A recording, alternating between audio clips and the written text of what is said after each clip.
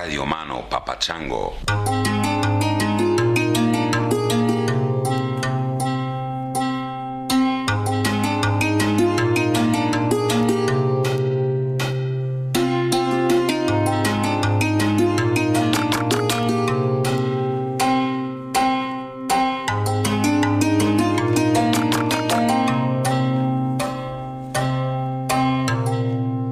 What's up, world? How you doing out there, wherever you are in the world? I feel like the world has drifted into some strange zone.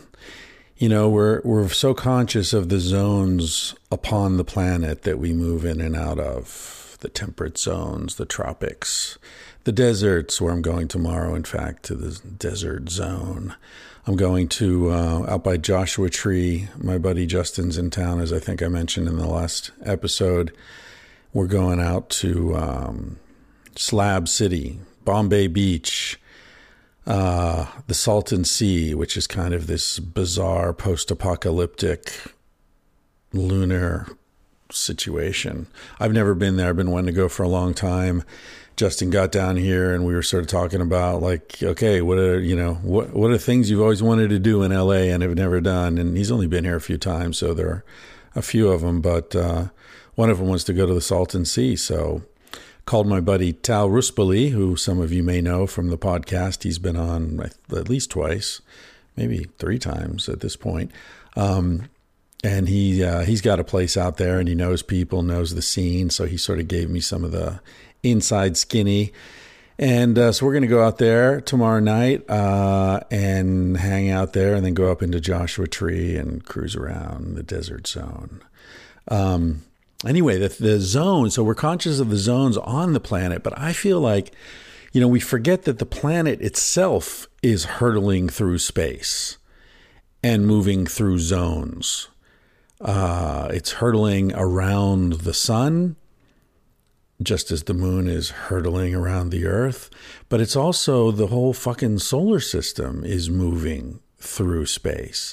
The whole Milky Way galaxy, in fact, is moving through space. Everything is moving within some larger realm. And so we're moving through zones that we're not even aware are zones, because we're not, unless you're an astrophysicist or something, you're not thinking about the fact that the planet itself is flying through the vastness of space and moving through different gravitational fields and you know, clouds of cosmic debris and who knows what else that we're not even capable of detecting. And I feel like we have moved into some sort of a zone where the laws of probability are bent. They're not what we're accustomed to. And so it's kind of like some Einsteinian sense of space-time being a three-dimensional thing, and you can actually bend it, and there are like curves and bulges in space-time. I feel like there are distortions in the probability matrix, if you follow me. And so things that seemed totally improbable, vastly improbable just a few years ago suddenly are starting to feel kind of commonplace. And of course, you know, I'm largely referring to this whole Trumpocracy that we find ourselves immersed in suddenly. And the bizarre shit that's coming out of Washington and, you know, the tweeting president. I mean, fuck, I don't know. Am I really old, or is the whole notion of tweeting itself ridiculous? I remember when Sex at Dawn came out and my editor was like, dude, you got to get on Twitter and you got to tweet. And I'm like, what? I tweet. What am I, a fucking bird? Are you kidding me? I'm not going to tweet. I'm a self-respecting human being. I walk on 2 legs. I'm not a fucking songbird. That wasn't so long ago. That was very recent. And yet here I am tweeting like a fucking motherfucker day after day. And now we've got a president who communicates largely by tweeting. Oh, God. Anyway, so it just feels like things that seemed like you could bet against, now suddenly the laws of probability have changed. So I don't know. It would be interesting to talk to gamblers or people who spend their days immersed in these laws of probability. And like, is weird shit happening in casinos? You know, are 1 in a million odds suddenly seeming like more like 1 in 10,000 odds? You know, is there some sort of weird, you know, are random number generators spitting out bizarre, improbable sequences of non-particularly random numbers? What's going on? Feels like it. There are these experiments Stanley told me about years ago that there is some, I mean, I'm talking out my ass here, but now that I'm saying these things out loud, it occurs to me that there is research that shows that, you know, there are random number generators around the world, and they just are constantly, because they have, you know, whatever the logarithm is that, is that the right word? Logarithm? Whatever. The program that generates random numbers just keeps spitting out these strings of random numbers, and you can sort of measure their randomness, I guess. I'm out of my depth here. Someone can correct me, but the research shows that when there are these bizarre, large-scale events on the planet, that the random number generators they register changes before the event happens. So supposedly before 9/11 happened, there were measurable reductions in the randomness of the sequence of numbers that were coming out of these machines. Google it. If you don't find it, let me know. I'll talk to Stanley and you know, if you're interested in this. But I'm pretty sure that the research is widely available. That's one of the things that parapsychologists use to sort of measure and look for anomalous events, is when these random number generators register some sort of change in their behavior that is associated with global events. So who knows? I'd be interested to know what's happening with the random number generators right now. Anyway, before I say anything else about anything except this episode, let me get into the episode a little bit. This is two dudes who rode their bikes across America. Bryan and Patrick, two brothers. They left from Massachusetts on their fucking bicycles and rode to California. And so I met with them shortly after they'd arrived in California. I think they wrote to me from the road somewhere. I think they listened to the podcast, or someone put them on to the podcast. I don't remember how we got in touch. But in any case, I said, when you get to California, if you don't get flattened by a fucking semi-truck between here and wherever you are, you know, let me know, and maybe we can get together and do a podcast. So they did. We did. And we had a really good conversation, drank a few beers. I think it was the first podcast, maybe to this point, the only podcast I've recorded in my little cabin here in Topanga. And so it's got the local charm, that handcrafted feel to it. Anyway, this is Patrick and Bryan. And before I get into this, though, a guy named Quinn sent me an email a couple days ago with some music that he was recommending. And I listened to it, and fuck, I really like this stuff. The band is The Nomads, spelled with a K-N-O-W. Get it? Nomads. And I really like these tunes. I'm going to play a song called Memories at this point. And then later on, at the end of the podcast, I'll play the conversation out with a song called Better World. I really like both of them. This is The Nomads with a K-N, and the song is Memories.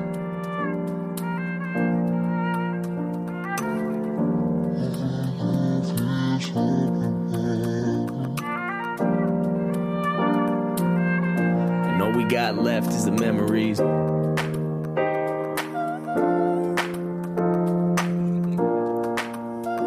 Yeah, and all we got left is the memories.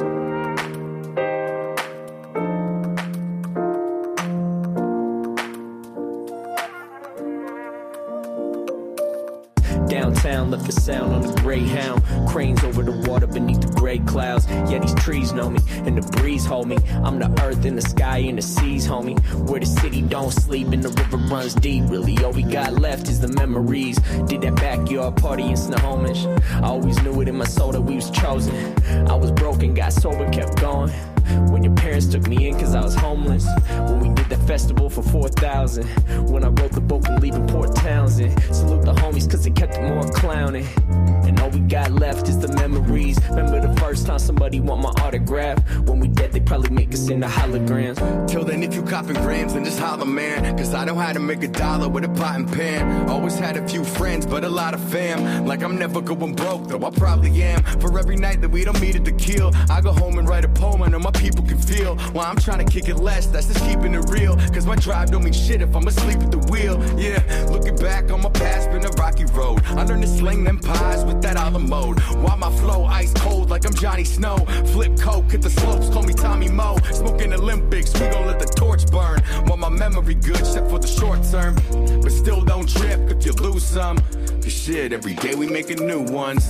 Hold your head high, hope you reach the clouds. Cause whether in the sky or beneath the ground, memories I kept, we the last ones left. You could see me now, you would be so proud. I pray one day we become clouds that fall like rain to feed the ground. How could I forget? Ain't no feelings of regret. You've been with me every step, still I need you now. Hold your head high, hope you reach the clouds. Cause whether in the sky or beneath the ground, memories I kept, we the last ones left. You could see me now, you would be so proud. Pray one day we become clouds that fall like rain to feed the ground. How could I forget? Ain't no feelings of regret. You've been with me every step, still I need you now.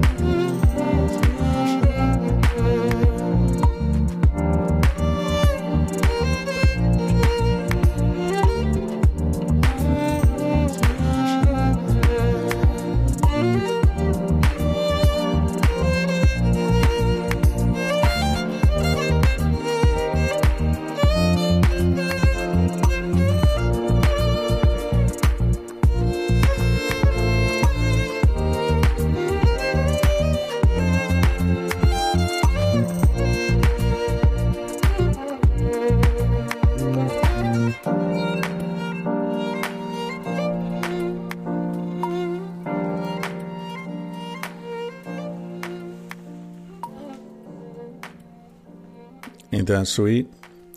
You're going to hear in this episode, Bryan and Patrick were out there generating memories in their ride across the United States. Lots of them, and some really good ones. I hope you enjoy this episode. Listen, what's your time worth? Really, what's your time worth and your attention? Because those are the only two things that you've got that you cannot replenish.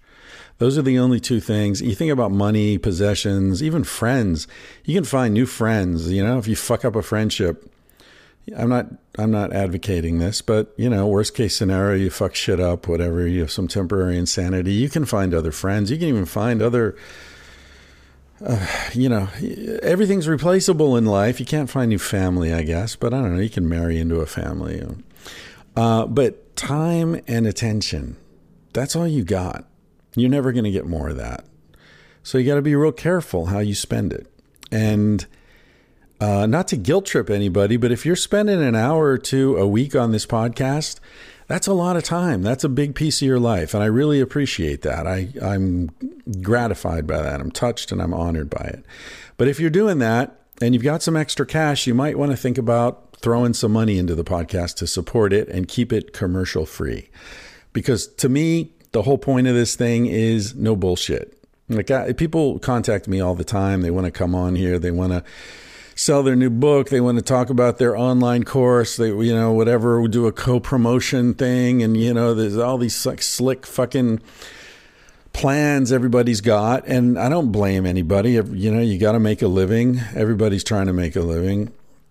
And everybody's trying to find a way to monetize their online presence in some way. And, you know, I'm no different. But the way I'm trying to monetize this is by being straight up honest with you and just telling you this is what I'm doing. I don't want to do it with ads. I don't want to be telling you about fucking Squarespace and my package underwear and, you know, Stamps.com and whatever the fuck else is, all these people who are sponsoring podcasts now. It's become big business. And as my audience has grown, the amount of money I could make by selling out to those folks has been increasing steadily. But I don't want to do that. And in fact, I think that one of the reasons the audience for this podcast has grown is because you don't want me to do that either. You don't like that shit. I don't like that shit. I listen to these guys with huge audiences and they spend 15 minutes selling bullshit. And I'm thinking, why are you doing that? You don't really need that money. You know, I don't, it just feels humiliating and weird. Anyway, if you like the no bullshit, no advertising podcast, please consider supporting this directly. And that makes it a lot easier. And it shows me that you really value the way that I've decided to do this. So the way you can support the podcast, as you know, is through Amazon affiliate shit. Go through my webpage, thatchrisryan.com or chrisryanphd.com or tangentiallyspeaking.com. They all take you to the same place. And you see that Amazon ad on the right side. Click on that. Bookmark that landing page where you show up on Amazon with my little code embedded in there somewhere. And then use that, and 5 to 8% of whatever you spend will be tossed in my direction, and that will support the podcast. Alternatively, or additionally, if you're feeling like it, you can go to patreon.com, search Chris Ryan or Tangentially Speaking. You'll see my page. You'll see my lame ass little video that I made a long time ago in Portland. Talking about what this is. And you can choose a bonus level where you'll get like a t-shirt or a signed book, or I'll scream your name next time I come, or whatever I forget what the different bonuses are, but there's some pretty ridiculous ones in there. I think one of them is I'll name my child after you if I have a child, which don't hold your fucking breath on that one. But, yeah, you can support the podcast through patreon.com as well. I mean, if everybody who listened to this podcast contributed $1 a month, I'd be rolling in money. I'd be like drinking Cristal and hanging out with Snoop whatever he is now, Snoop Lion or Dog or Doggy Dog, or I don't remember what the fuck he is at this point. I mean, I'd be driving a fucking Bentley, smoking cigars, snorting coke off hookers' asses. I'd be living the fucking life. I'm not, and that's $0.25 an episode, right? $1 a month is 25 fucking cents an episode. You're spending an hour and a half, 2 hours of your life on this shit every week. Throw me $1, man. Anyway, all right, enough about the money. What else? My buddy Aaron, my buddy Aaron, that's funny. Aaron's a woman, but she's kind of like a buddy. Now, you know, she is. I guess a woman can be your buddy, right? Why not? Anyway, my buddy Aaron is, she's sort of in between lives at the moment. She quit her job and she's generating sort of freelance gigs so that she can go travel the world and be a digital nomad. And but she's on the west coast of the U.S. right now, in San Francisco at the moment, in L.A. sometimes, in San Diego sometimes, and she does really good work with nonprofit organizations, and she's house sitting for people, and she doesn't want to get an apartment because she's getting stuff set up so she can leave. So she's sort of looking for temporary housing situations. And I told her I'd throw it out on the podcast. So if any of you are on the west coast of the United States and your house or apartment is going to be empty and you need someone to watch your cats or to water your plants or to just be there so that ne'er-do-wells don't break in and steal all your shit, I can personally vouch for this woman. She will take care of stuff. She will not have wild parties where people piss in your bathtub or, fuck your dogs or any of those other things that you don't want to happen. She's a responsible young lady who is so responsible that I think of her as my buddy. So if you got a place that you want to make available for her in the next few months, drop me an email through the website, you'll see a contact form there. Just in the subject, put like, your buddy Aaron or house sitting or some shit like that. And I'll pass that on to her. Thank you. I personally vouch for her. She's a very close friend. What else? All right. I've turned into, if it's possible, and maybe it isn't, but I kind of feel like I might be more of an asshole than ever from some perspectives, because I've come to a point in my life where I maybe I'm growing up. Maybe that's it. I'm finally fucking growing up. I'm turning 55 in a couple of weeks. And so maybe it's time to grow up, Chris. But I'm realizing that I think there are 3 stages of maturity, at least in my life. I've moved through 3 stages of maturity. The first stage, which roughly corresponded to my 20s, was, I don't know what the fuck's going on. I'm just trying to keep my head above water and all the shit's coming at me so fast. I'm just trying to take it all in.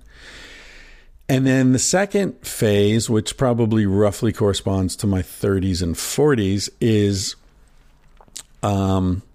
okay, I've seen this before. I know how this is going to end. I know what happens here. I know this kind of person. I know this situation. I've seen something like this before. Maybe not exactly like it, but pretty close. And yeah, I remember how this goes. But yeah, maybe not. Maybe it's different this time. Maybe I'll be surprised. Maybe this person's different. I shouldn't assume, whatever. And so it's like, yeah, I kind of see it coming, but I'll wing it and we'll let it happen anyway. And then the third phase, which I've entered recently, is, yeah, I see it coming and I don't want to go through that again. And so I'm just going to step aside and just avoid this fucking situation.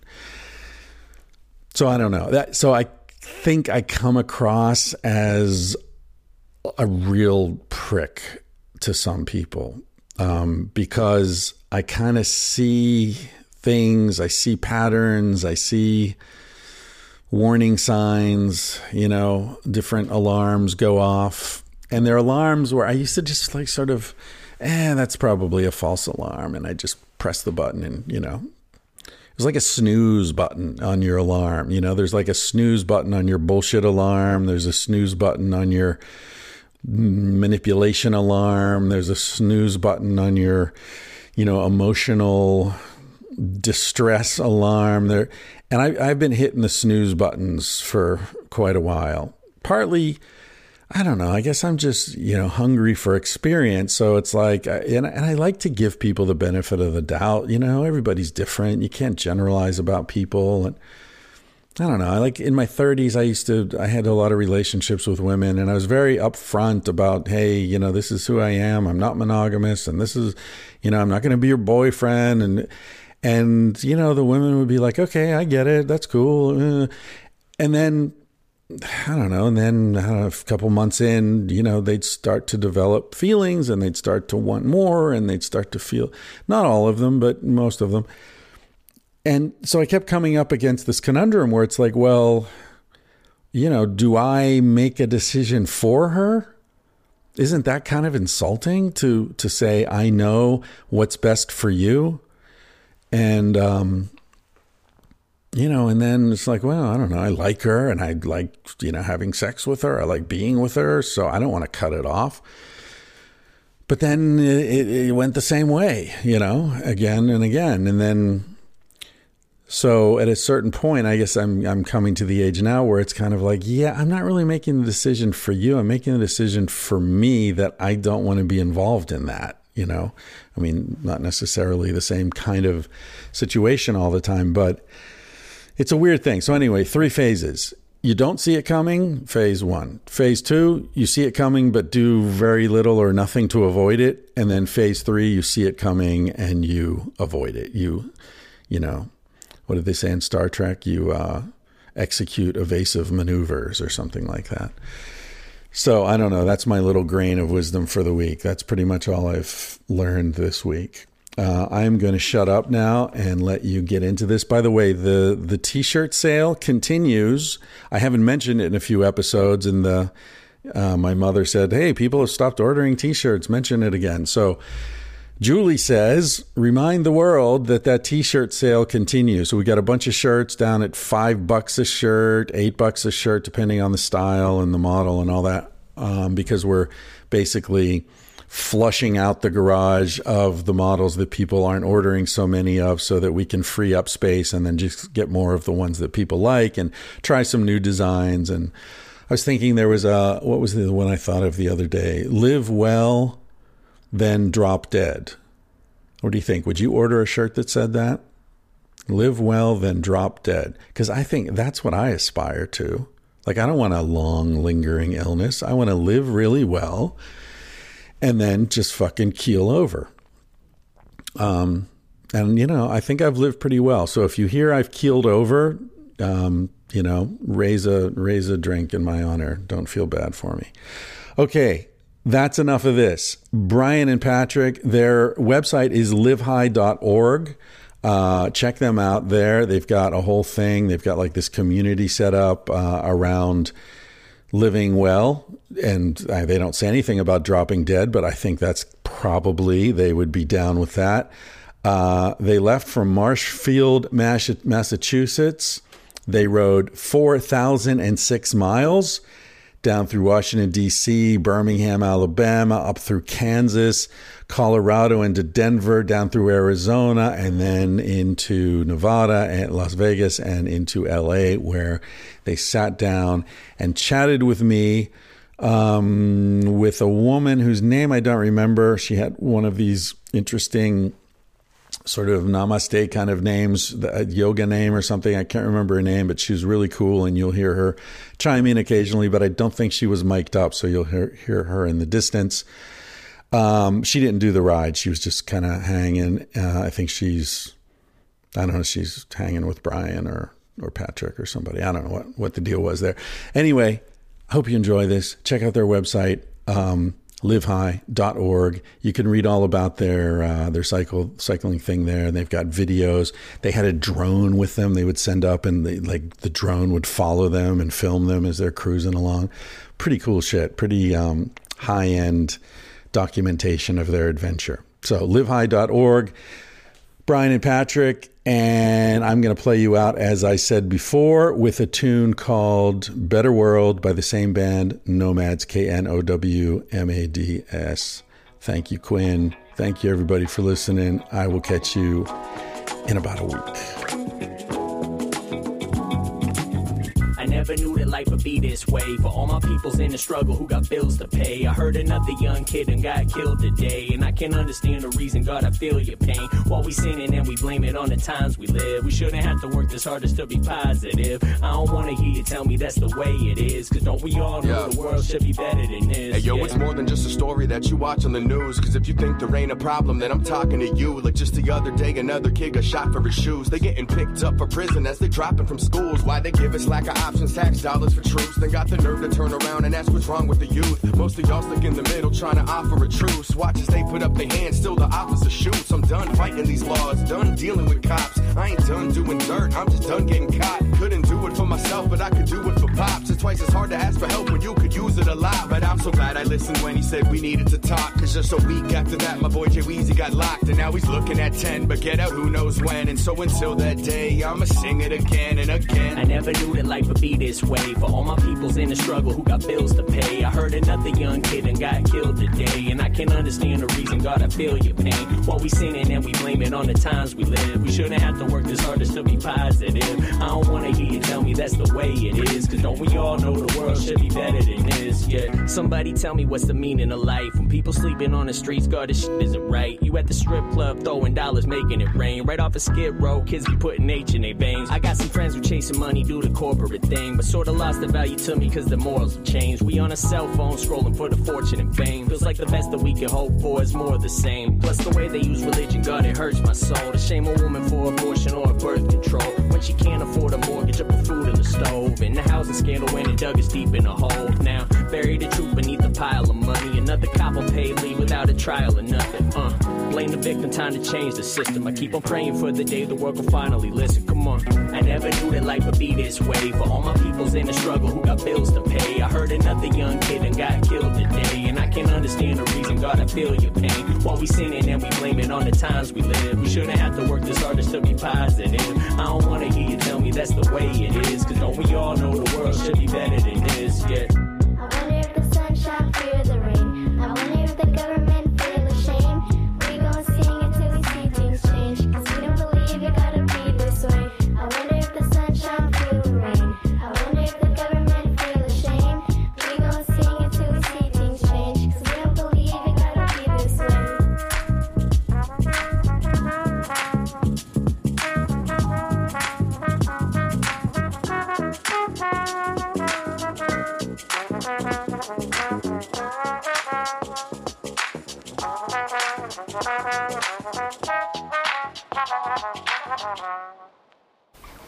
All right, I'm sitting in my living room. This is the first podcast I've recorded here in my house. Wow, with Bryan and Patrick and Ananda. Is that right? Huh? Anandi.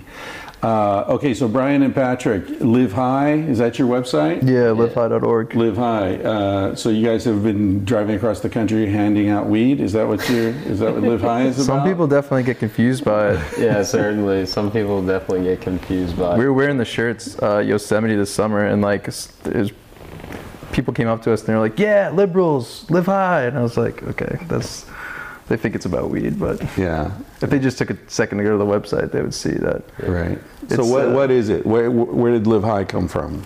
It's really all about following your passion and doing what you love. That's like the motto. Right. But Bryan started the website. I think it originally started actually with cannabis in mind. Some guys had this shirt that said Live High on it. My friends were wearing the t-shirts. I thought it was a really cool logo. My buddy ended up buying the logo from his friends. It started as just this t-shirt company that these kids started in college that was called like Fourth Floor High. They just made shirts that said Live High. And then when my friend got the company, we kind of rebranded it with this idea of just doing what you love, following your passion, kind of just spreading love and kindness. Right. So that's the whole idea behind it now. And it's kind of just, for us, it's like telling stories, sharing stories that uplift and inspire people. Oh. Right, cool. And how did this become the cross-country trip?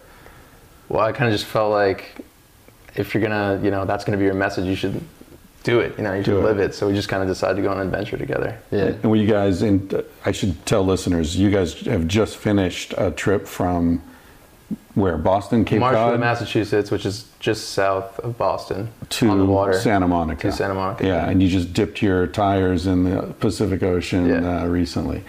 So you're here in LA. So that's it. You're here in LA sort of celebrating the completion of this amazing trip across the country. How long did it take? 89 days. 89 days. And you were in tents, you said, a lot of the time. We were in tents anytime we couldn't find a host. We just tented it, basically. Oh, so you stayed in people's houses. Yeah, so basically we wanted to meet people along the way. That was the big thing, is that we wanted to learn about the country and all the different types of people in our country.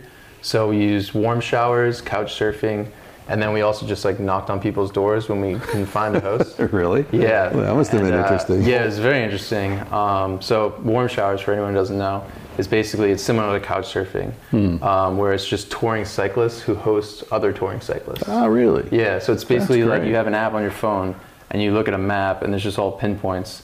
So you can see people in your area and they'll have a profile or whatever. Right. And the cycling community is absolutely amazing. Like, it's just people who really get it, Right. And they want to help you. Right, because they've been on the other end of the deal. Yeah. Exactly, yeah. And the whole idea behind it is that you're really not supposed to be like freeloading. It's like if you're going to use it, even if you don't have a place now, your intention should be that when I have an opportunity, I'm going to host cyclists as well. Right. So we did that, and also couch surfing. I don't know if you're familiar with that, but basically the same idea. It's just people who want to host travelers. So we used that website, warm showers, and then there were plenty of days where we just didn't have a host, and we kind of just went up to doors and knocked and just said, "Hey, can we pitch a tent in your yard?" And occasionally we'd get invited in. Yeah, part of our initiative for our documentary was also to rely on the kindness of strangers. Right. So we wanted to see if it would actually work. So sometimes I would mic up Bryan, and I'd be filming from a distance, and we would film the encounter and see if these people would actually let us camp on their lawns. And I'd say we were 5 for 8. In the beginning, it was like, I think we started off like 4 for 4 or something like that. Yeah. And there's one time, like North Carolina, we got our first no, where it was like a rainstorm. It was getting dark, and this lady was like flabbergasted that we had like asked her to camp in her yard, and she's like, no one's ever asked us before. And then she like thinks she's just like, no. Yeah, it was like, she was like, oh my God, you guys are riding out here in the rain? And we were just like, yeah, like, can we please pitch a 10-year yard? And she was just like, oh, no. Just like, okay. Really friendly, no. Yeah. Friendly country, Like, no. she was so concerned about us. Like, she really genuinely felt bad, but she didn't want to. But the neighbor, we went 2 doors down to the neighbor, and they said yes. So. That's cool. Huh. So what's the route? You went down the East Coast, it sounds like? Yeah, we wanted to first stay out of the cold because we kind of started our tour later than most people. Most people would do this like in the beginning of the spring or during the summer, and we were starting at the end of summer. So if we went straight across from Massachusetts, we would have been hitting cold pretty early. Yeah. So we went down the coast, and we didn't start going west until like the Carolinas. So South Carolina, then we went across to Georgia, and we started going west. So you crossed what is that down there? Is that Smoky Mountains or something down there? We went through the Appalachian in North Carolina. I don't know about Smoky Mountains. Yeah, I'm not even sure where the Smoky Mountains are. Maybe that's in Arkansas. I don't know. I'm sure someone will send me an email telling me. I've never been to the Smoky Mountains. I hear they're beautiful. All right, so you go down North Carolina, South Carolina, then you cut west from there. And what time of year was that? I think we hit South Carolina was like the end of September, beginning of October. So, yeah, I mean, we just really wanted to get down into the South, you know, like we didn't really want to go up the northern states. We kind of wanted to see like what it was like through all these red states. Right. And some of the states that I actually hadn't been through, and he really hasn't been through most of the states. Right. So, for and both this is of us, election season, so exactly, it's a big deal. What's a red state, what's a blue state. Exactly, yeah. It was a very interesting time across the country. Yeah. Yeah, this was big for me too because I just graduated college and I spent 18 years living in Boston, and I didn't really travel much. So I mean, occasionally I go skiing up in New Hampshire, but like I didn't really have a great perspective on what the country was like and what traveling was like. So it definitely gave me a lot of perspective in terms of like the diversity in the country. Yeah. So how do you view it differently now? I mean, this is a big question, but like, what do you know about America now that you didn't know 5 months ago? I just didn't. I feel like based on the divide, it was all stereotypes for me. Like I didn't like people down south are just super religious and like, but actually seeing that and going through it and seeing some of these poor areas and in different states, you could really see the divide. Yeah. You mean the divide north-south or rich-poor or black-white? Rich-poor, black-white, all of it. Yeah, all those, definitely. Yeah, and meeting these people, like meeting even. Like one of our hosts down south was a woman who's like a hardcore Trump supporter and like very religious, and it was just interesting. And she hosted us inside of her home, and it was just interesting to kind of like break bread with someone like that, you know? Yeah. Did you guys talk a lot of politics, or did you try to avoid it? At first, we tried to avoid it. We tried to ask more questions that were just showed people's humanity instead of trying to get into like opinions on this or that, because we felt like that might kind of separate us from, you know, we wanted to feel like we wanted to connect with people, and but sometimes it just came up, you know, like, and if it came up and we felt that it was someone that we could have a discussion with and not offend, then we kind of went into politics a little bit. Yeah. So, and you're filming the whole way? Yeah, we were on Snapchat the whole way, so we were doing daily update vlogs, like in the moment on the road, and then we had like 6 cameras. We had a drone following us while we were riding. Seriously? Yeah. So you guys are hardcore. He had the drone on his back, and we would just take it out whenever we had like really nice views, and we'd put it up, and it has a follow me mode, so we'd be riding with the drone behind us. Wow. Yeah, that's and nice. then basically any host that we'd stay with, if we had the time, we would sit down and do like an hour interview with them and kind of just talk about all kinds of things. It was very conversational, sort of like this. It wasn't like I asked you a question, now you answer. It was just kind of like shooting the shit. See where it goes, right? Yeah. Did you find most people were open to that, or did you get people like, ooh, no cameras? I think the whole thing was you don't enter someone's home and say, hey, can we do an interview on you? We're making a film. We would break bread with them. We would make them feel comfortable, and then we would tell them what we're doing, that we're filmmakers, you know, looking to make a documentary. And by the end, I think most people we asked were pretty comfortable to sit down and have a conversation. Right. Yeah, maybe the next morning before you leave or something, give them a chance to know. That's how it was. I mean, there were some times where like we missed an interview and we wish we could have gotten it. Like there was one day in Arkansas where we had nowhere to stay, and we pulled up at a gas station. We just finished like a 70-mile day, and we're looking on the phone for like baseball fields or churches, firehouses. Those are like good places to camp. So we're like looking in this tiny little town, and this guy rolls up and he sees the sign on the back of my bike that says Massachusetts to California, and he just starts asking us questions like, oh, where are you guys going tonight? And Pat says, oh, I'm looking for a place to camp. Do you know anything around here? And he was like, oh, I have a bachelor pad a mile down the road. Like, you guys are welcome to come stay with me. I have 2 extra rooms. Just randomly at a gas station. So we end up going, and it was the night of one of the debates. So we're sitting there watching the debate with this guy from Arkansas. We just met at a gas station. Guns on the wall? And he's showing us like all this cool stuff in his house. It's like a real like man pad, but he had to work at like 5 a.m. So it was like that night, and we didn't get an interview with him. Those are the times where you're like, man, I wish you could have got that, but it's just the way it works sometimes. That's cool. That's another thing too that I noticed was very different. Like, some of my friends think I'm crazy or think we're crazy for doing something like that. Like, oh, you just went into some stranger's home you met at the gas station.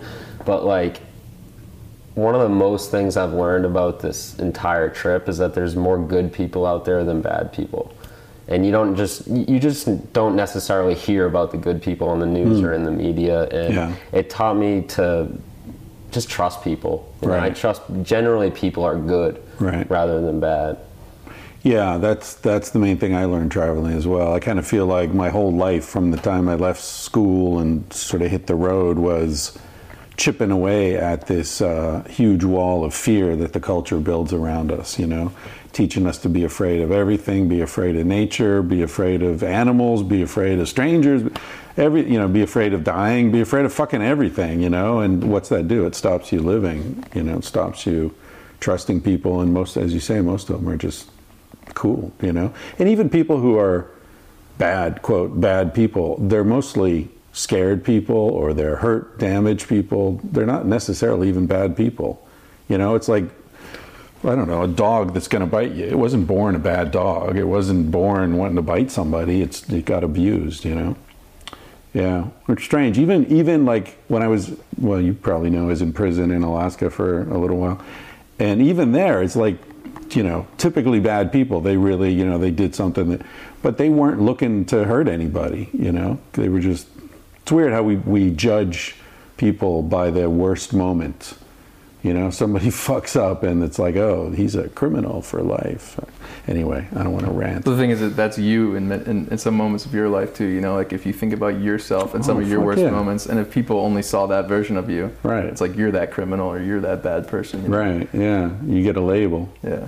But then our heroes, like we judge them by the best moment, right? And then when they screw up, just let it slide. Let it slide. Yeah, it's strange. Anyway, so, okay, just to get a mental picture of this, you go down the East Coast, then you cut across the South. You hit, like, Alabama, Mississippi, the whole... In that order, yeah. Were you Alabama, going along Mississippi, Arkansas, Louisiana, then into Texas. Were you going along the coast, or...? No, we didn't get down that far. We ended up through, like, northern Georgia, and the reason why, we were going to go through Atlanta, but our social media really helped us. We had a family that reached out to us that found us on Facebook, and they had like 5 boys, and they wanted to show, they were aged like 3 to 13, I think it was, and they wanted to show their sons, like 2 brothers doing something together. So they invited us to come stay at their house, and we stayed there for a couple of days and like showed them the drone. They loved it. Yeah. And basically just got to break bread with this family, which was awesome. Right. And that kind of basically set us for the line that we took, because that was like, okay, we have a host here, so we'll go directly there, and then we just kind of take the most direct route from there. And you're on 2-lane highways, I guess? It kind of varied. Like when we went through Mississippi, yeah, it was a 2-lane highway. It was like 82 or 84 or something like that. Yeah. But then we ended up on the interstate when we got out west, like 40. Oh, really? We got kicked off the interstate a few days ago. By a cop? Yeah, In LA. on I-15. Yeah. Welcome back to civilization. Yeah, he comes up on the loudspeaker behind me, and he's just like, get off the next. He literally stops 5 lanes of traffic on I-15. It was crazy. Yeah. Gets on the loudspeaker. He's like, he's like a half a mile ahead of me. He's like, get off the next exit. Then he's passing the exit. He goes up, speeds up, yells at my brother, tells him to turn around, and the cars are all still sitting there. And he wouldn't let any cars go until we got off. And so I'm thinking like, oh, we're gonna get a ticket. And he's like, we've been getting tons of calls about you guys. Like, we get another call, you're going to jail. And then we get off the exit, and the guy's just like, all right, ride safe. Then nothing. Did you get back on, or no, we didn't get back on. At that point, I think we were only like 30 or 40 miles away from Santa Monica. We just rode the back roads. But the problem was when we got into California, we didn't know anything about the terrain. So we're up in the high desert, and like it's pretty tough to get down like through these mountain passes like into the city. And even like experienced cyclists that we talked to didn't really know what the best route was. And then he was getting really sick of dirt roads because he has pretty thin tires. Yeah. And he was just like, let's just get on the freeway. Like, we know that's going to take us there. So we just draft got a semi or something. And honestly, it is pretty dangerous because you have these like 65 mile per hour merges where like traffic is coming on. So if you're coming down and you don't realize that the merge is there, you're going to end up in a lane on the highway. Right. Because you got to cross over that merge to get back on the shoulder. Right. So that's the most dangerous part, I think. Yeah, definitely. Yeah. Crazy. So accidents, any major medical shit happen? Yeah, actually. Yeah, when we were, it was funny because Brian's always on Snapchat. He's always filming everything, and he's really good at capturing, as a documentarian, he's really good at capturing the moments. But when we were in, what was the town in Texas? Abilene? Oh, Abilene, Texas. They were doing a news story on us. This girl I met from college was doing a news story on us, and we were driving down the road, and in her car coming from the bike shop, and we got T-boned by this huge pickup truck, and we did two 360s, spun around. I had glass on my face. Like, yeah, we had to go to the emergency room, and like Brian just like gets out of the car and he's Snapchatting the whole thing. I'm like we were okay. He was okay. I was like, I'm fine. But he's Snapchatting the whole thing. But we had to like call our family and be like, no, don't worry, we're all right. Right, because it was all up already. Yeah. It's just the irony of it. You know, you're riding your bike across the country and you get in a car accident. Yeah. And people think when you're getting in an accident like that, we were on our bikes getting hit by a car. Right, so we had to clarify, like, no, we were in a car, we're all right. But, wow. So nothing happened when you were on the bikes? Not really. I actually got a pretty bad cut on my ankle that's healing up pretty good now, but it was bleeding pretty bad. Like, I had low air in my tire one day, and him and my friend who actually came and joined us were like 8 miles ahead of me, and he's the mechanic, so he changes flats, and I'm like, my tire keeps going down, so it means I have like a little hole in the tube, and I go to change it, and I have 80 pounds on my bike. So when I went to change it, I was pulling it down, and the gear went straight into my ankle. Wow. It was like a waterfall of blood just coming out, and luckily his girlfriend packed a first aid kit, and I like went in and just wrapped it up like right away. Right. But I had to like change my flat with this thing bleeding while they were way ahead of me, and this was a day with like a ton of wind, so like 8 to 10 miles would have cost us like an hour and a half at least of him coming back to change my tire. Right. So I'm sitting there like bleeding out of my ankle, just hoping it's not like an artery. And were you crying a little bit? A little bit, yeah. I had some weeping. Tears rolling down. It's just like I remember when I called you, I could hear you. I could hear you crying. I was weeping a little bit. Yeah, it was rough. He's like, I don't know how to change this tire. The thing is, like, when that happens to you in the moment, you're on the side of the highway in the middle of New Mexico, in the middle of nowhere, and you're thinking like, geez, if I passed out, like I could have bleed to death. Yeah. You know, like I have these cars going 80 past me, and like I don't know what I'm doing. Like I mean, I also think it's interesting because he may have needed stitches, but we didn't get them because he didn't want to get charged like $4,000 just to get some stitches. Like American medical care. Yeah, which is interesting because you could tell the story about your. So you guys don't have health insurance? I do now, but I didn't have health insurance, and I dislocated my shoulder, and I went into the hospital in Nevada, and they gave me a Percocet, made me wait 4 hours in the waiting room, popped it back in. They did an X-ray, even though I was like, look, it's dislocated. I know it's dislocated. And then I get a bill in the mail for $7,000 because I didn't have health insurance at the time. You know, and it's like, and I did the same thing in Nicaragua on a moped, and I was in the middle of nowhere on this island in this little village, and the village doctor like sat me down and popped it back in like right away, and then I tried to pay and they wouldn't take any money. Yeah.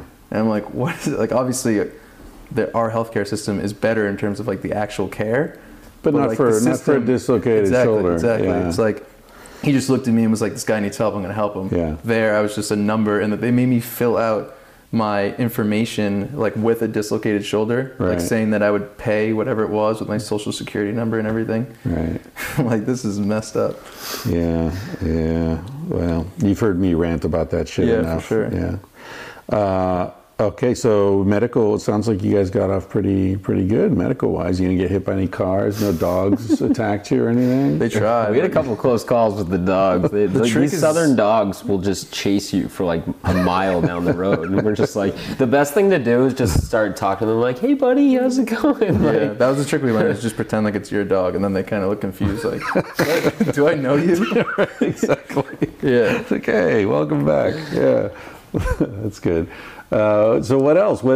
How much social media did you guys have when you left? Was this whole plan like, we're going to get people to watch this and like send us money and like? Basically, the way the whole thing started was our cousin did this trip like 3 years ago. Okay. He rode his bike across the country. We didn't even like when my uncle told us that our cousin did it, I was like, what? Like, you can ride a bicycle across the United States? Like, I didn't even know it was a thing. Apparently, a lot of people actually do this. And it's not crazy at all within the cycling community. And there's not like a route that people take. There is. Everyone just figures it out. The Trans-America Trail is really popular. It's from Oregon to Virginia. Right. We actually stayed with a guy who did that trip. He was one of the first warm showers hosts we stayed with in North Carolina. But anyway, our cousin did it, and we've kind of been loosely talking about it, like, wow, it's really cool, it's really inspiring. Like, he did it by himself too. Right. And Pat had just graduated, and like we've been talking about it for a couple of years at this point, and then he's like, man, I want to do something before I just get in that like 9-to-5 grind. Right. And so I was like, all right. He actually interned with the Olympics in August, so we had to wait for that to end. And then right when that ended, we were like, okay, let's plan this. And like we took like 10 days, and then we just like went with no experience, nothing. And we didn't even train. Yeah, we didn't train at all. And part of it was also like a sign to me that like, because we've been talking about it, and then I was traveling with her in Guatemala, and I met this family. It was a guy, his wife, and his 2 kids, 8 and 11 years old, and they had been on bicycles for 11 months, and they started in Quebec. What? And they rode all the way to Central America. They finished in Costa Rica. It was an 11-month trip. And I do, for the Live High site, I do these little videos, like 2 to 3 minute videos of just people who do stuff they're passionate about. Right. They're like little profiles. And so I profiled this guy, and she captured a lot of the stuff with the little girl, and I interviewed the little son. I made this like 3-minute video, and I posted it maybe like a week before he left, and it got like 500,000 views. And so that kind of like drew people to our page. Right. And that's like how the family found us that hosted us in Georgia. And so the social media, like, it was like perfect timing. Right. Like a bunch of just random people from the internet started like liking our page, and then we were advertising the Snapchat too. And it was on the back of the bike, so then people could like, who drove by us would like take pictures of us and be like, saw you here, like, good luck. Nice. Nice. So they could post it. So this family's called the Conks. They sold their home, bought bicycles, and just cycled from Quebec to Costa Rica. With an 8 and an 11-year-old. Yeah, the 8-year-old started on a tandem. Like in the beginning, she was cycling, I think, with the father or the mother on one bike, and then she got on her own bike, and they did like 30 miles a day. That's crazy. Yeah. And it was more just like, he's the teacher, and they gave him like a year leave, like paid leave. Yeah. And he basically just took the kids around, and like they stayed in a lot of warm showers just like we did. They camped a bunch, and he just basically wanted to show his kids like a different perspective. See the world. Yeah, exactly. That's incredible. Have you guys seen a film called Surfwise? You ever heard of that? No. It's a really interesting documentary about a guy he was a doctor, and it was bizarre. He's like a surfer in Hawaii, and something happened at work. He didn't get a promotion he was expecting or something, and he was just like, fuck it, and he quit, and he went to Israel. And this is like in the late 50s, early 60s, I think. And he took his surfboard to Israel, and no one had ever surfed in Israel before. And so there was this dude surfing, And all these Israelis were like, what the fuck, man? And so then he became like the godfather of Israeli surf, and, you know, taught a bunch of people how to surf. And he wanted to go into the desert for 80 days and 80 nights. I remember he had some vision. He was going to go be like Jesus. And he had a vision in the desert. He saw this Latin American woman that he was going to marry, and they were going to have 8 kids, right? So then he came back to the U.S. and I think he was in California, and he was in a Mexican restaurant, and there's this big family eating at this table, and he saw this woman. It's like, that's her. And he got up and he walked over. Imagine this woman sitting there with her mom and dad and all her brothers and sisters, and he's like, you're going to be my wife, and we're going to have 8 kids together. And she's like, who the fuck are you, man? And they did. And then they had these kids in a van, in a camper. And they just drove all around the West Coast, up and down the West Coast. And the kids never went to school. And he was just like, you're going to learn everything you need to know, being in the ocean, surfing. And it's a really interesting movie. In fact, I think it was probably the inspiration for this movie that just came out called Captain Fantastic. That's a fiction film? Yeah, that's a feature film. But this was a documentary. This was a documentary, but I think I wouldn't be surprised if the writers of Captain Fantastic based it on Surfwise, because there's some similarities. The father's like really charismatic, but also a little nutty, and so the kids, they're different. You gotta be, right, to do that? You gotta be, yeah. You know, and it's like, you know, on one level, yeah, and this is one reason I don't have kids, is like, if you don't really respect the culture you're in, you've got this conundrum where you're like, well, do I want to teach my kids how to thrive in this culture? Or do I want to teach them the things I actually believe, which aren't going to help them thrive in this culture? You know, the things that I believe are true. It's a tough call, you know, because you can learn to play the game, but if the game is bullshit, then what's that? Yeah, it's easier just to be ignorant of all that and just shoot out kids, like. Exactly. There's no conundrum. Just pop them out. Yeah. So you're the older brother, right? Yeah. Okay. Sometimes people finally someone knows.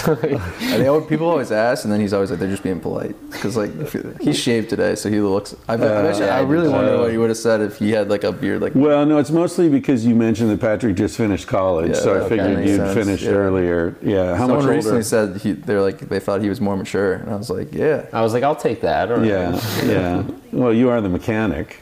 You know, you weren't whining and crying when your tire went flat, were you? It's true, yeah. You knew what to do. I rolled the tent up, which is not a fun job. Oh, you're the tent roller. I'm the tent guy. That's a big job. Yeah. That's honestly been the worst part about the trip, is after cycling 60 to 70 miles a day, and we pretty much would just go right to bed, but just waking up, not having showered, and being all like that dry sweat feeling, and just knowing you gotta roll up the tent, pack the bikes, and do 60 to 70 more. That was the hardest part. So why were you riding so hard? Why not do 40 and you know, drink more beer?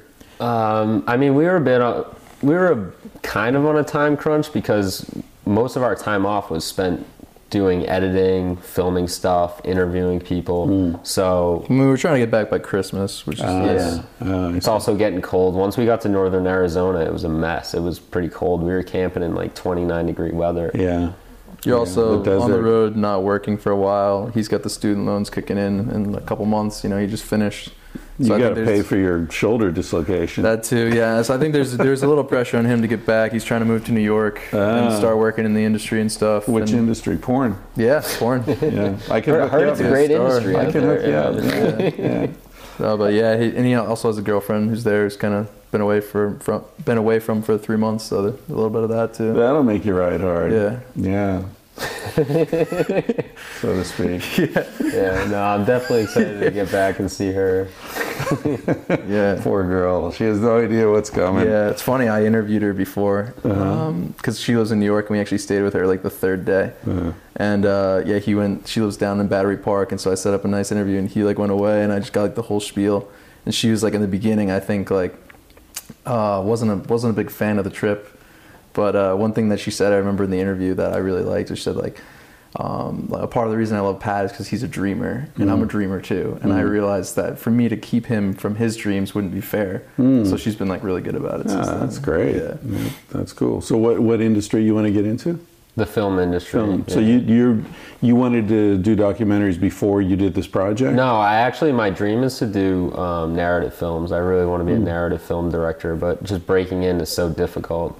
When I graduated college, I did my senior thesis film, and Bryan actually made a documentary when he graduated, and when he saw my film, it kind of just like felt like a good time for us to like make a film together. So you both have degrees in filmmaking? Yeah, mine's more geared towards documentary. My program is called television radio, and it was more focused like in the journalism side of things. Did you go to the same school? No, I went to Ithaca. He went to Hofstra. Oh. Yeah, but I could always foresee us doing something together. Yeah, lots of lesbians.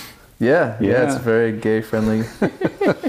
I went to college right near there. I went to Hobart right up there. Okay. And my best friend went to Cornell, and I had a friend at Ithaca as well. Awesome place. I love it there. Oh man, the Finger Lakes, right? Yeah, it's so beautiful up there. The first half of my hallucinogen experiences were all around there somewhere. Yeah, you and Carl Sagan. Oh yeah, did he trip? I actually don't know if he did. I know he smoked weed. Yeah, I'm not really sure about the mushrooms, but I mean, him and his wife. Cornell. Cornell. His wife still lives up there. I listened to a podcast. She was on like Star Talk or something recently. Yeah, she's still there. He was married twice, wasn't he? I'm not sure. Are you talking about the biologist? She told their love story too. I forget though. Shit, what's her name? I had a guy on this podcast who had studied with her. She's a very famous evolutionary biologist. And the guy who studied with her is a gay porn star, Connor Habib. Oh, he was on Duncan's podcast. Yeah, he's been on Duncan's a few times, and I think twice on mine. But he was like in a graduate program doing evolutionary biology and was working with her, which is like really, big deal. And then he got into doing some porn stuff to pay for school. And he was making so much money. He's like, well, do I really want to like teach? And fuck it. Yeah, forget it. Is he actually gay, or he just does the... No, he's gay. He's gay, okay. Because I know a lot of gay porn stars are not gay, right? They just do it for the cash. I don't know. I feel like they might be gay. Like you can't. They're doing it, and they're just like, but who likes their job? I feel like they're actually more money. Better than punching a clock. Isn't there more money in gay porn than regular porn? For men, for men, probably, yeah. So I feel like I've heard this. I don't know.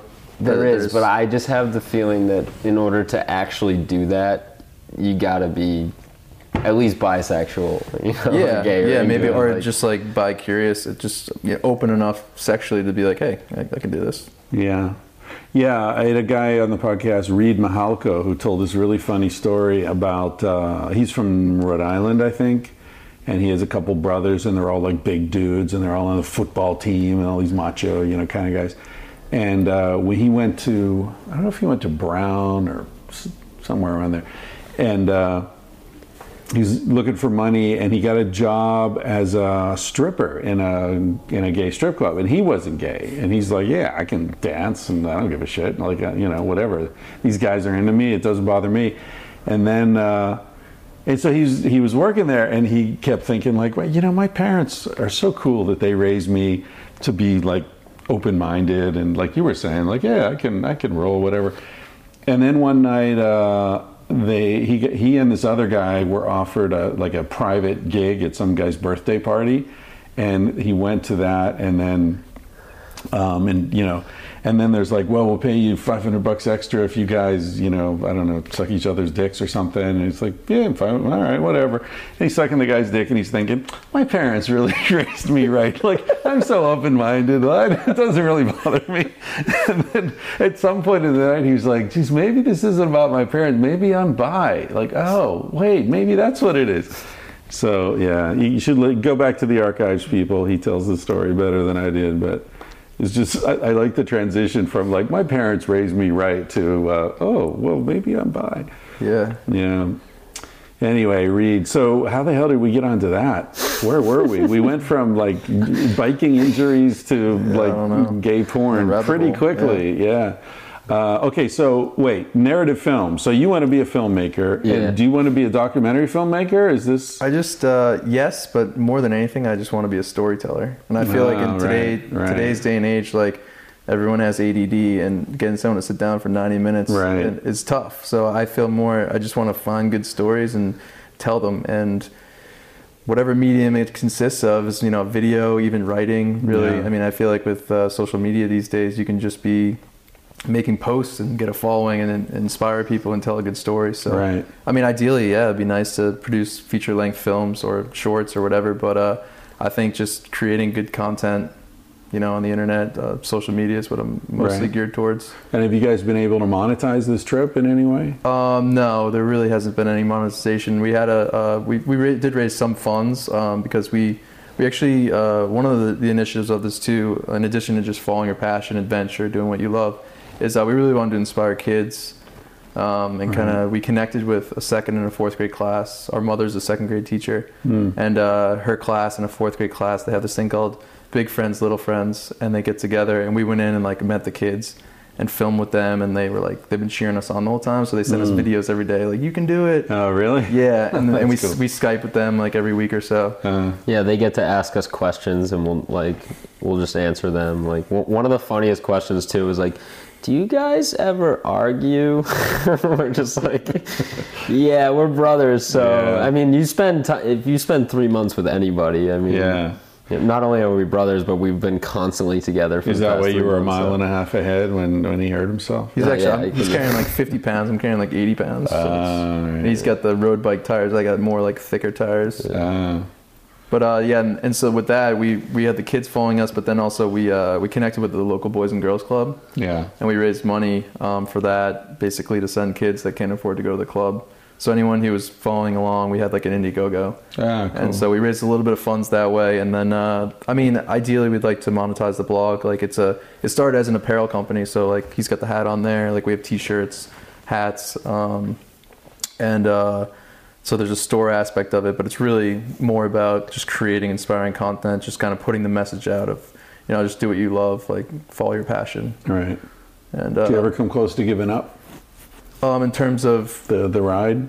Oh, the ride. Was there a night where you're just fuck this? Yeah. Honestly, my ass hurts. This is what happened so Brian and I released a video that started off by saying, "Hi, I'm Brian and I'm Pat and we're brothers and we're gonna ride our bikes across the country." And it got about 7,000 views on Facebook, and all our friends knew that we were doing it. And on the first day, 20 miles in, Brian gets a flat tire. And he was talking about how his goal throughout the entire trip was to not get a flat tire.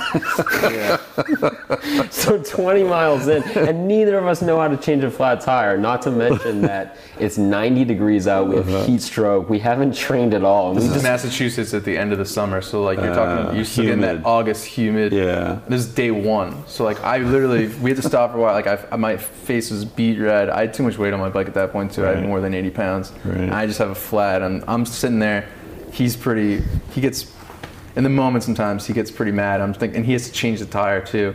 And I'm ooh, this would be a great So wait, how come you never learned to change a fucking tire? What's up with that? Right, so what happened was he doesn't even know how to cook an egg. Well, we went into the bike shop and they showed us how to do it, but we were filming it too. And you don't really learn to do something until you literally they showed me. I had an idea in my head, okay, this is how you change a tire. Right. But I didn't have to physically take the tire, physically put the chain, find the tube, whatever.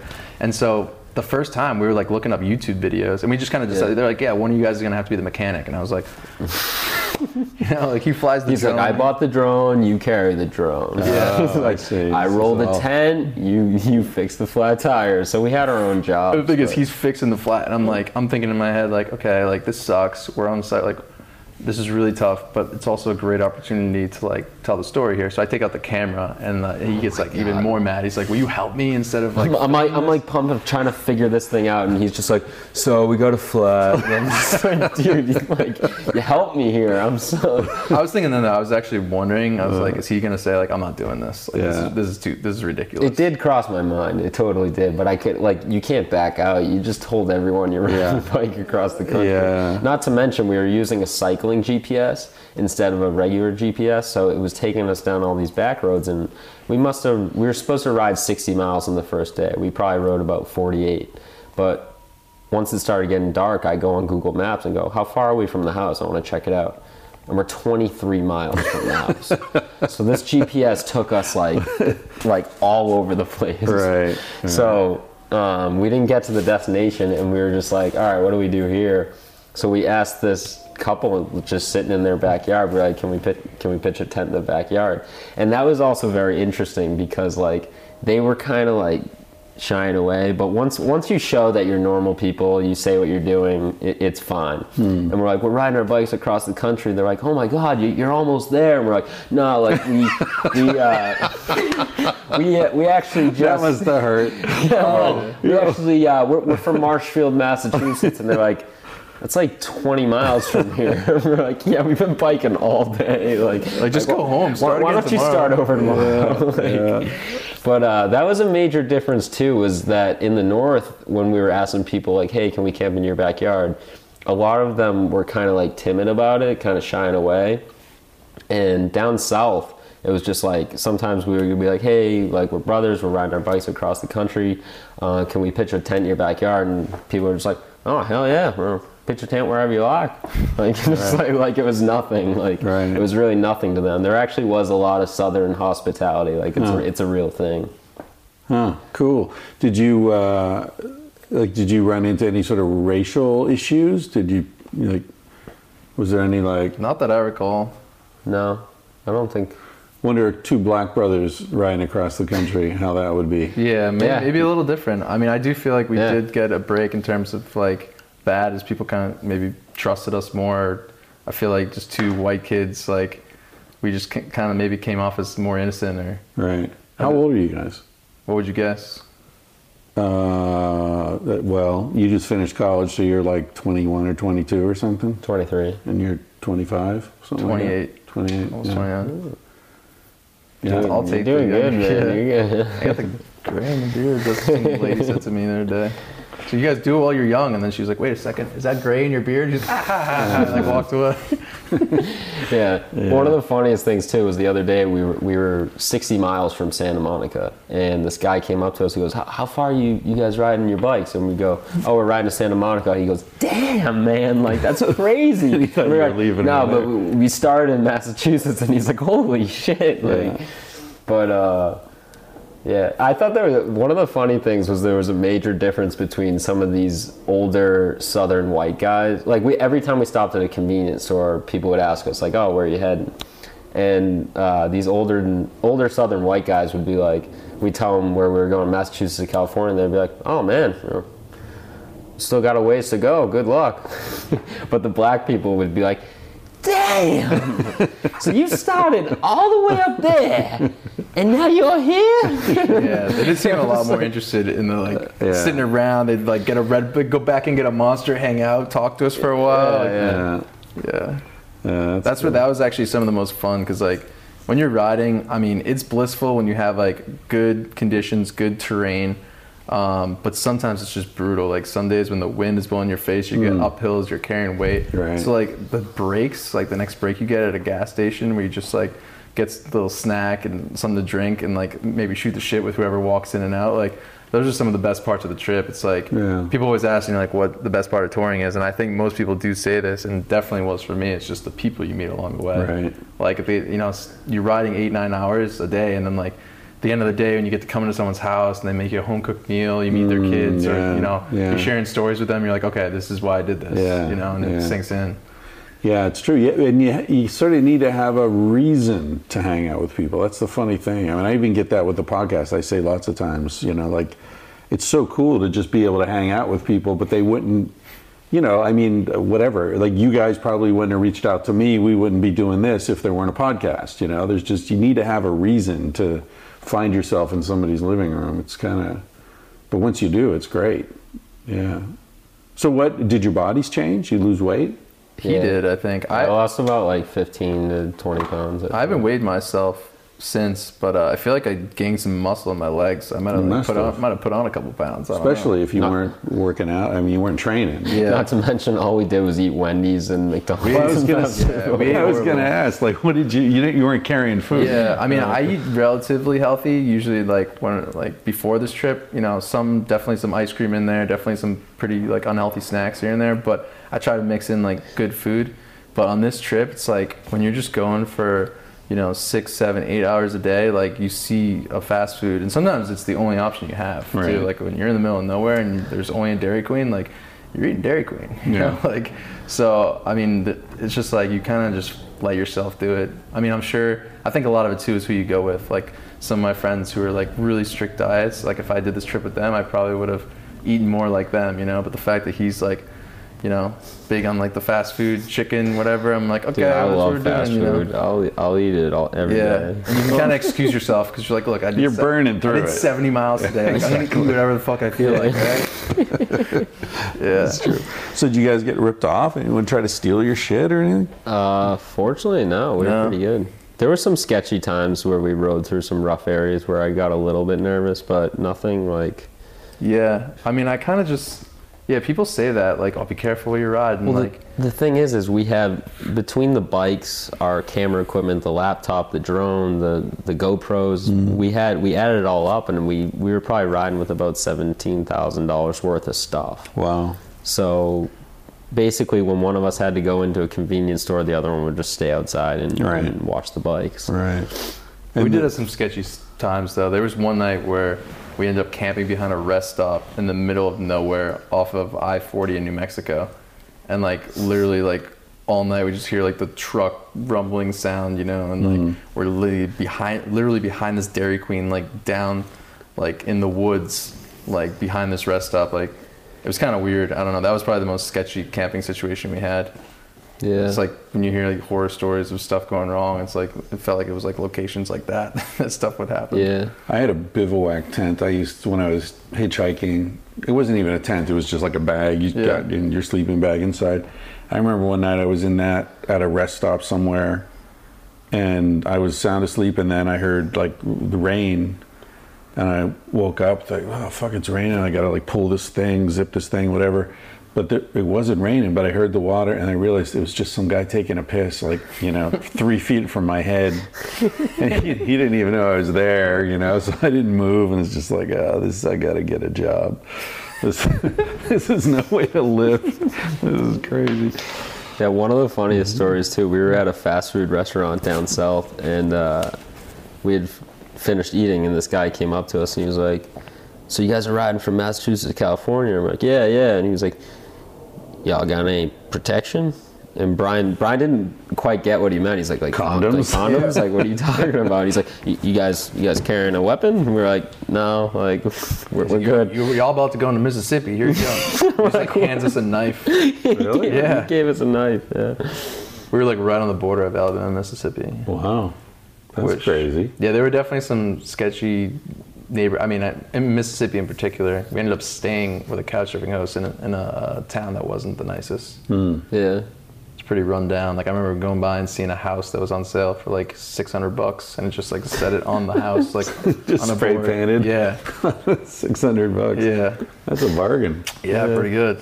Did you discover any towns that were like amazingly nice that you'd never heard of before? I mean, I've heard of Greenwich, Connecticut, but that was pretty nice. That was pretty nice. I was thinking more along the lines of undiscovered, young people looking for a cool, cheap place to live. Greenwich, Connecticut. Yeah. I kind of like Lubbock, Texas. I didn't know a whole lot about that. Oh, really? Yeah. We went to a Texas Tech game there, and it was kind of like a real cool collegey feel. Right. One of the things we were trying to do was we're down south, and we're going through all these towns, like college towns. We wanted to see a college football game. It just so happened that every time we ended up in a college football town, they were on the road. Like, come on, give us like a home game. Right. And we ended up in seeing Texas Tech versus Texas. Oh, that's a big game. Yeah, and we had a great time. Like we actually were there the day before. It was like a Friday we got in, and they had the game the next morning. And we met some guys at the bar who like alumni, and they were just like, "Oh, come to this tailgate. Like it'll be awesome." We show up and it's like free beer, free food. So you're like in it. You're like wow. So what do you do with your bikes when you go to a football game? So that time we had a host. We actually had a warm shower host. So a cyclist who lived like 20. He lived like, I don't know, maybe 15 minutes away from the stadium, and he hosted us for the night. So we had our bikes at his house, and then he actually just drove us to the game. Right. He was really cool. Right. Yeah, that's great. And when you're in a restaurant, you just have the bikes outside the window or something? Yeah, that's pretty much. How it works. Sometimes you take them in if it's like we, sometimes we go in and ask like, "Oh, can we bring our bikes in here?" But yeah, you just put it by a window basically. What about hosts? You run into any like weird situation with hosts? What do you mean by weird?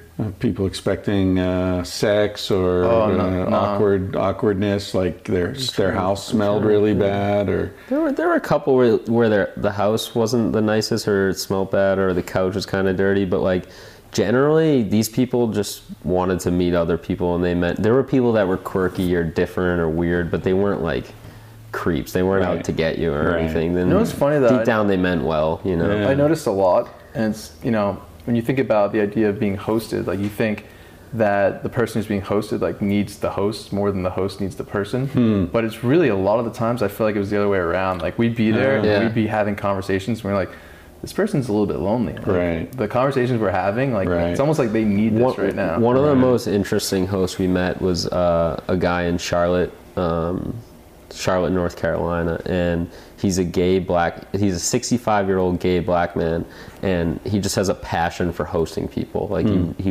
hosts how many people that year? Over 100 couch surfers this really? year. Yeah, and when we got there, he introduced himself. He told us he was gay and stuff, but he actually has Alzheimer's. He's diagnosed with Alzheimer's. Early onset Alzheimer's. So the deal with his doctors is that they don't want him living alone, so he compensates by hosting couch surfers. Wow. And we were only supposed to stay there for one night, but we really developed a bond with him, and he really loved our company, so we ended up staying there for the entire weekend. Right. Yeah.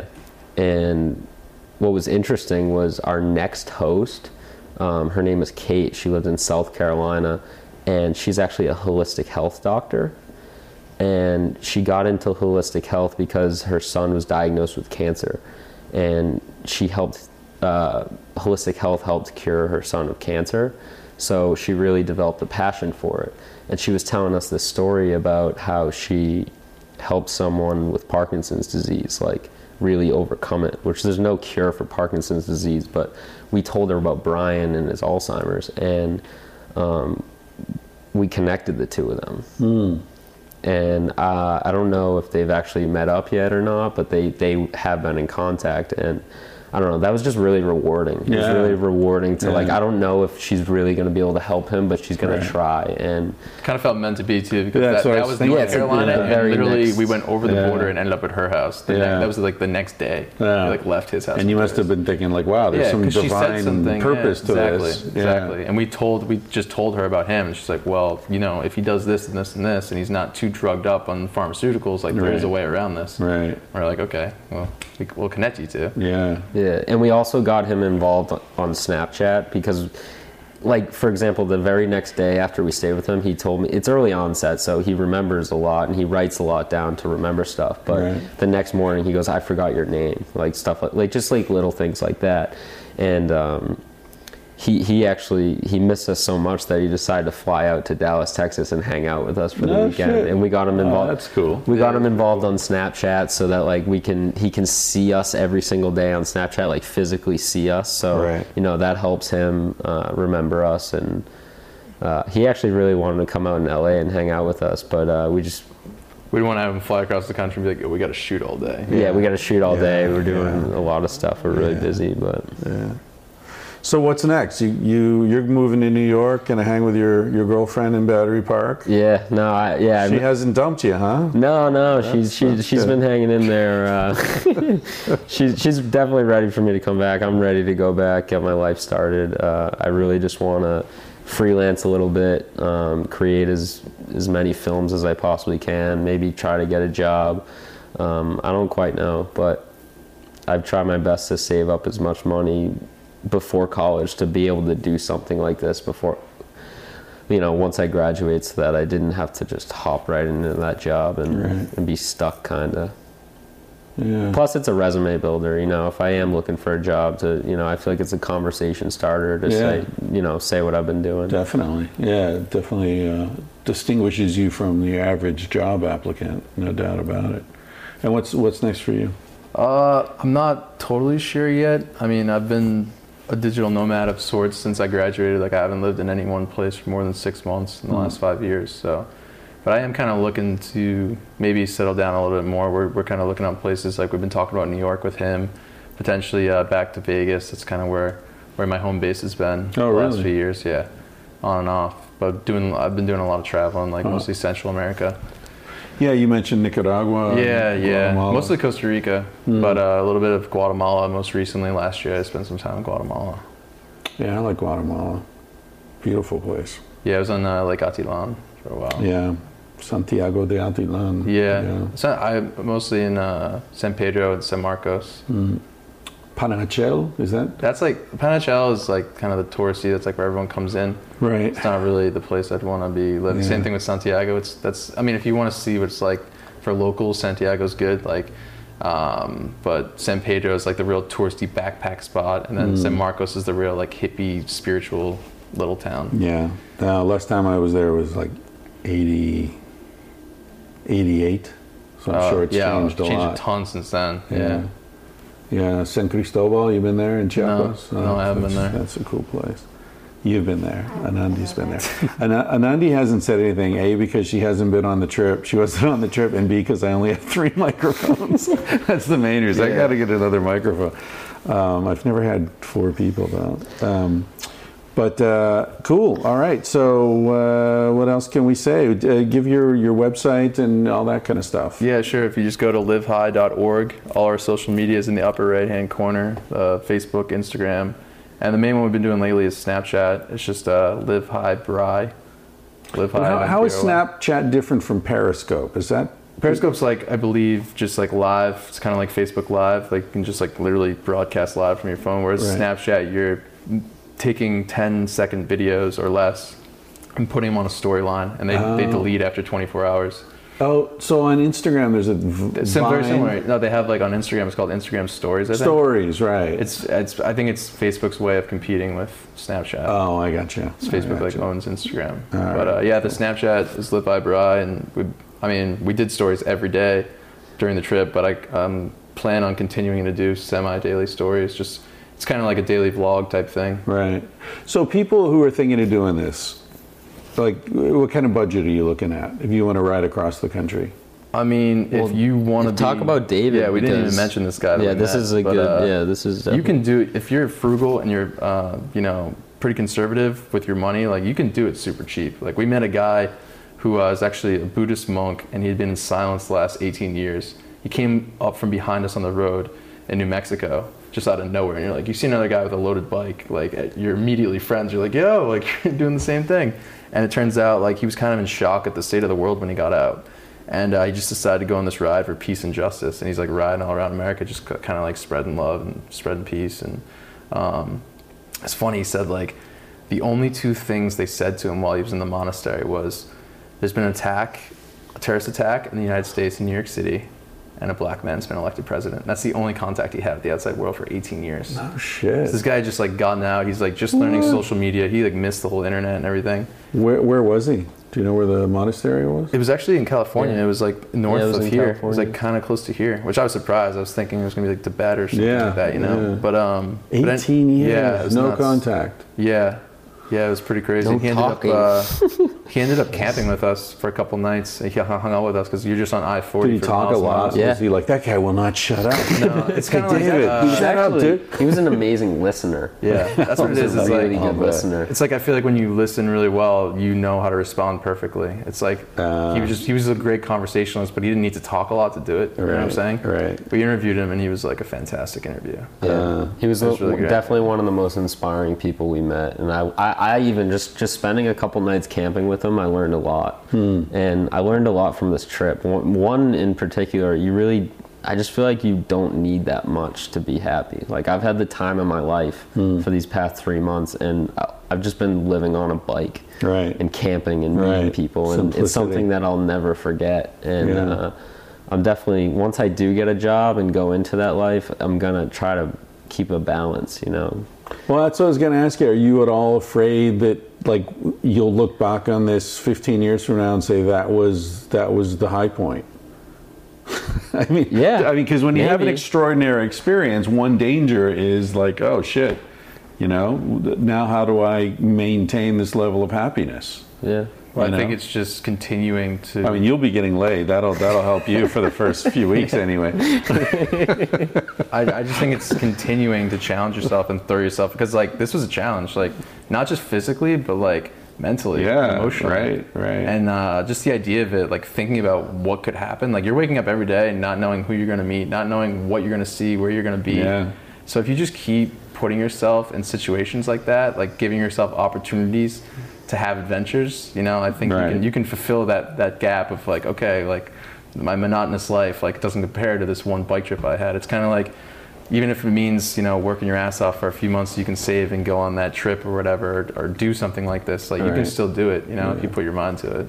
Well, I heard you guys before we turned on the mics, you were talking about Eastern Europe, or you wanted to, Patrick, you wanted to get out of the country. Yeah. You got some like concrete plans, or just sort of? Definitely not concrete plans. I mean, like he said, I should probably buy a passport. That's the first thing I should do. Get a passport. Yeah, that's easy. Just go to the post office. Yeah, it's definitely, after just seeing the country and seeing the divide and seeing all the different types of people, I think it's time to like see that around the world. I don't know how I'm gonna do it. You know, I gotta get the money and I gotta pay off my student loans and do all that stuff. But it's definitely a dream of mine to see more and learn. One of the biggest things David taught us was that, like, instead of valuing stuff, value knowledge, you know? Experience. Experiences and knowledge. And that's kind of how he's been living his life. And he seems happier than anyone I've met. Yeah, this guy was cooking all his own food. Like, he would just go off camp, like kind of off the side of the road, like buy all his own groceries, and so he could do it for like very little. Because most of our expense was food, really. Right. I mean, past like obviously the bike, my bike was a couple $1,000. Like, you got to buy the pannier saddlebags and all the accessories that go with it. Just so like gear is very important. You don't want to go cheap on your gear. Right. You know, that's really important. But you can stay on the road for a long time. You know, if you're conservative enough with your money and you're buying your own groceries. Like, I think it's very doable. Especially if you're camping, like you're not paying for anything, and the way warm showers and you know, couch surfing can help you too. It's like, it's very doable. And that's free. You're not paying people to stay in their place. No. Yeah. All the hosting was free. Right. Great. All right. Hey, thanks.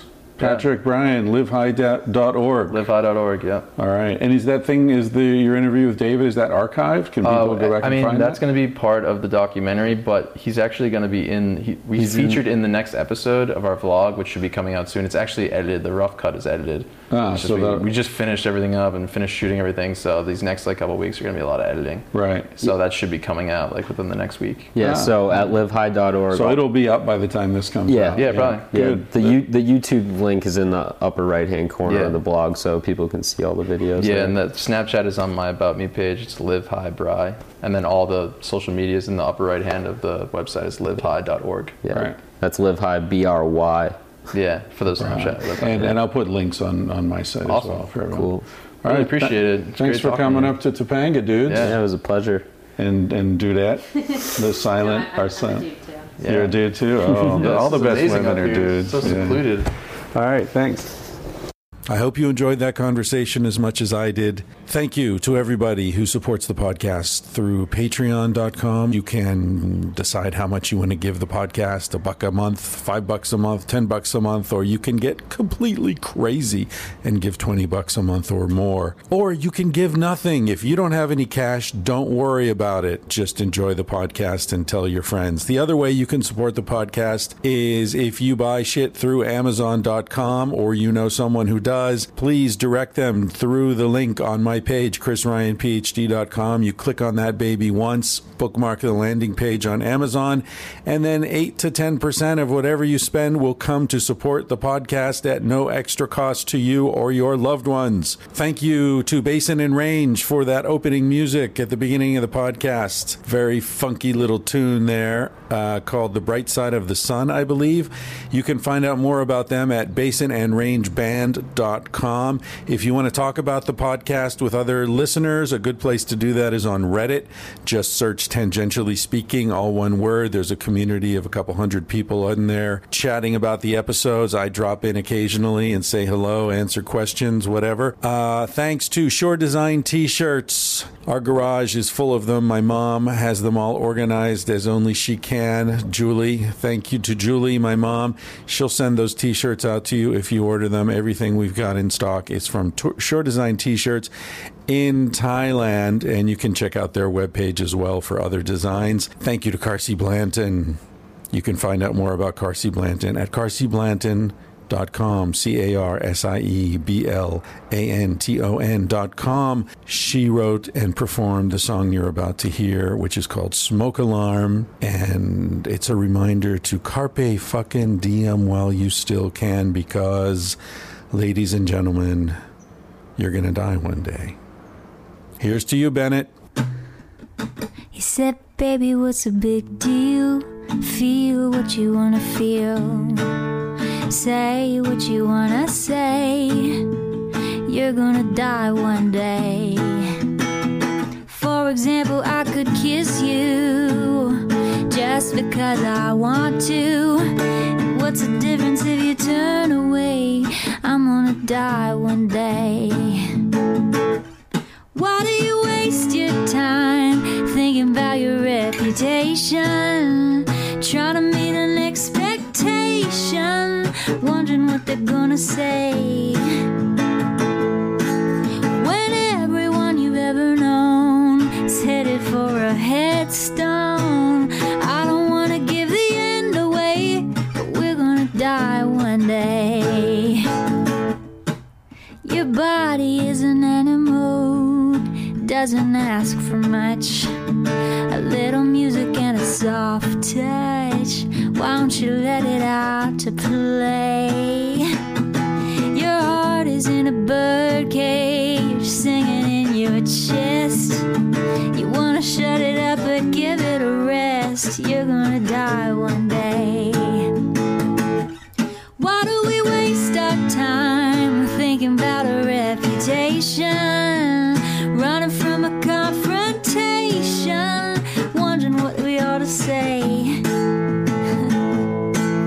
When everyone we've ever known is headed for a headstone. I don't want to give the end away, but we're gonna die one day. We're gonna die one day. We're gonna die one day. So baby, what's a big deal? If you wanna be free, say what you wanna feel. Spend the night with me. I'm gonna take you up in my arms. And if we must go down, we'll go singing to the smoke alarms. We'll dance into the ground.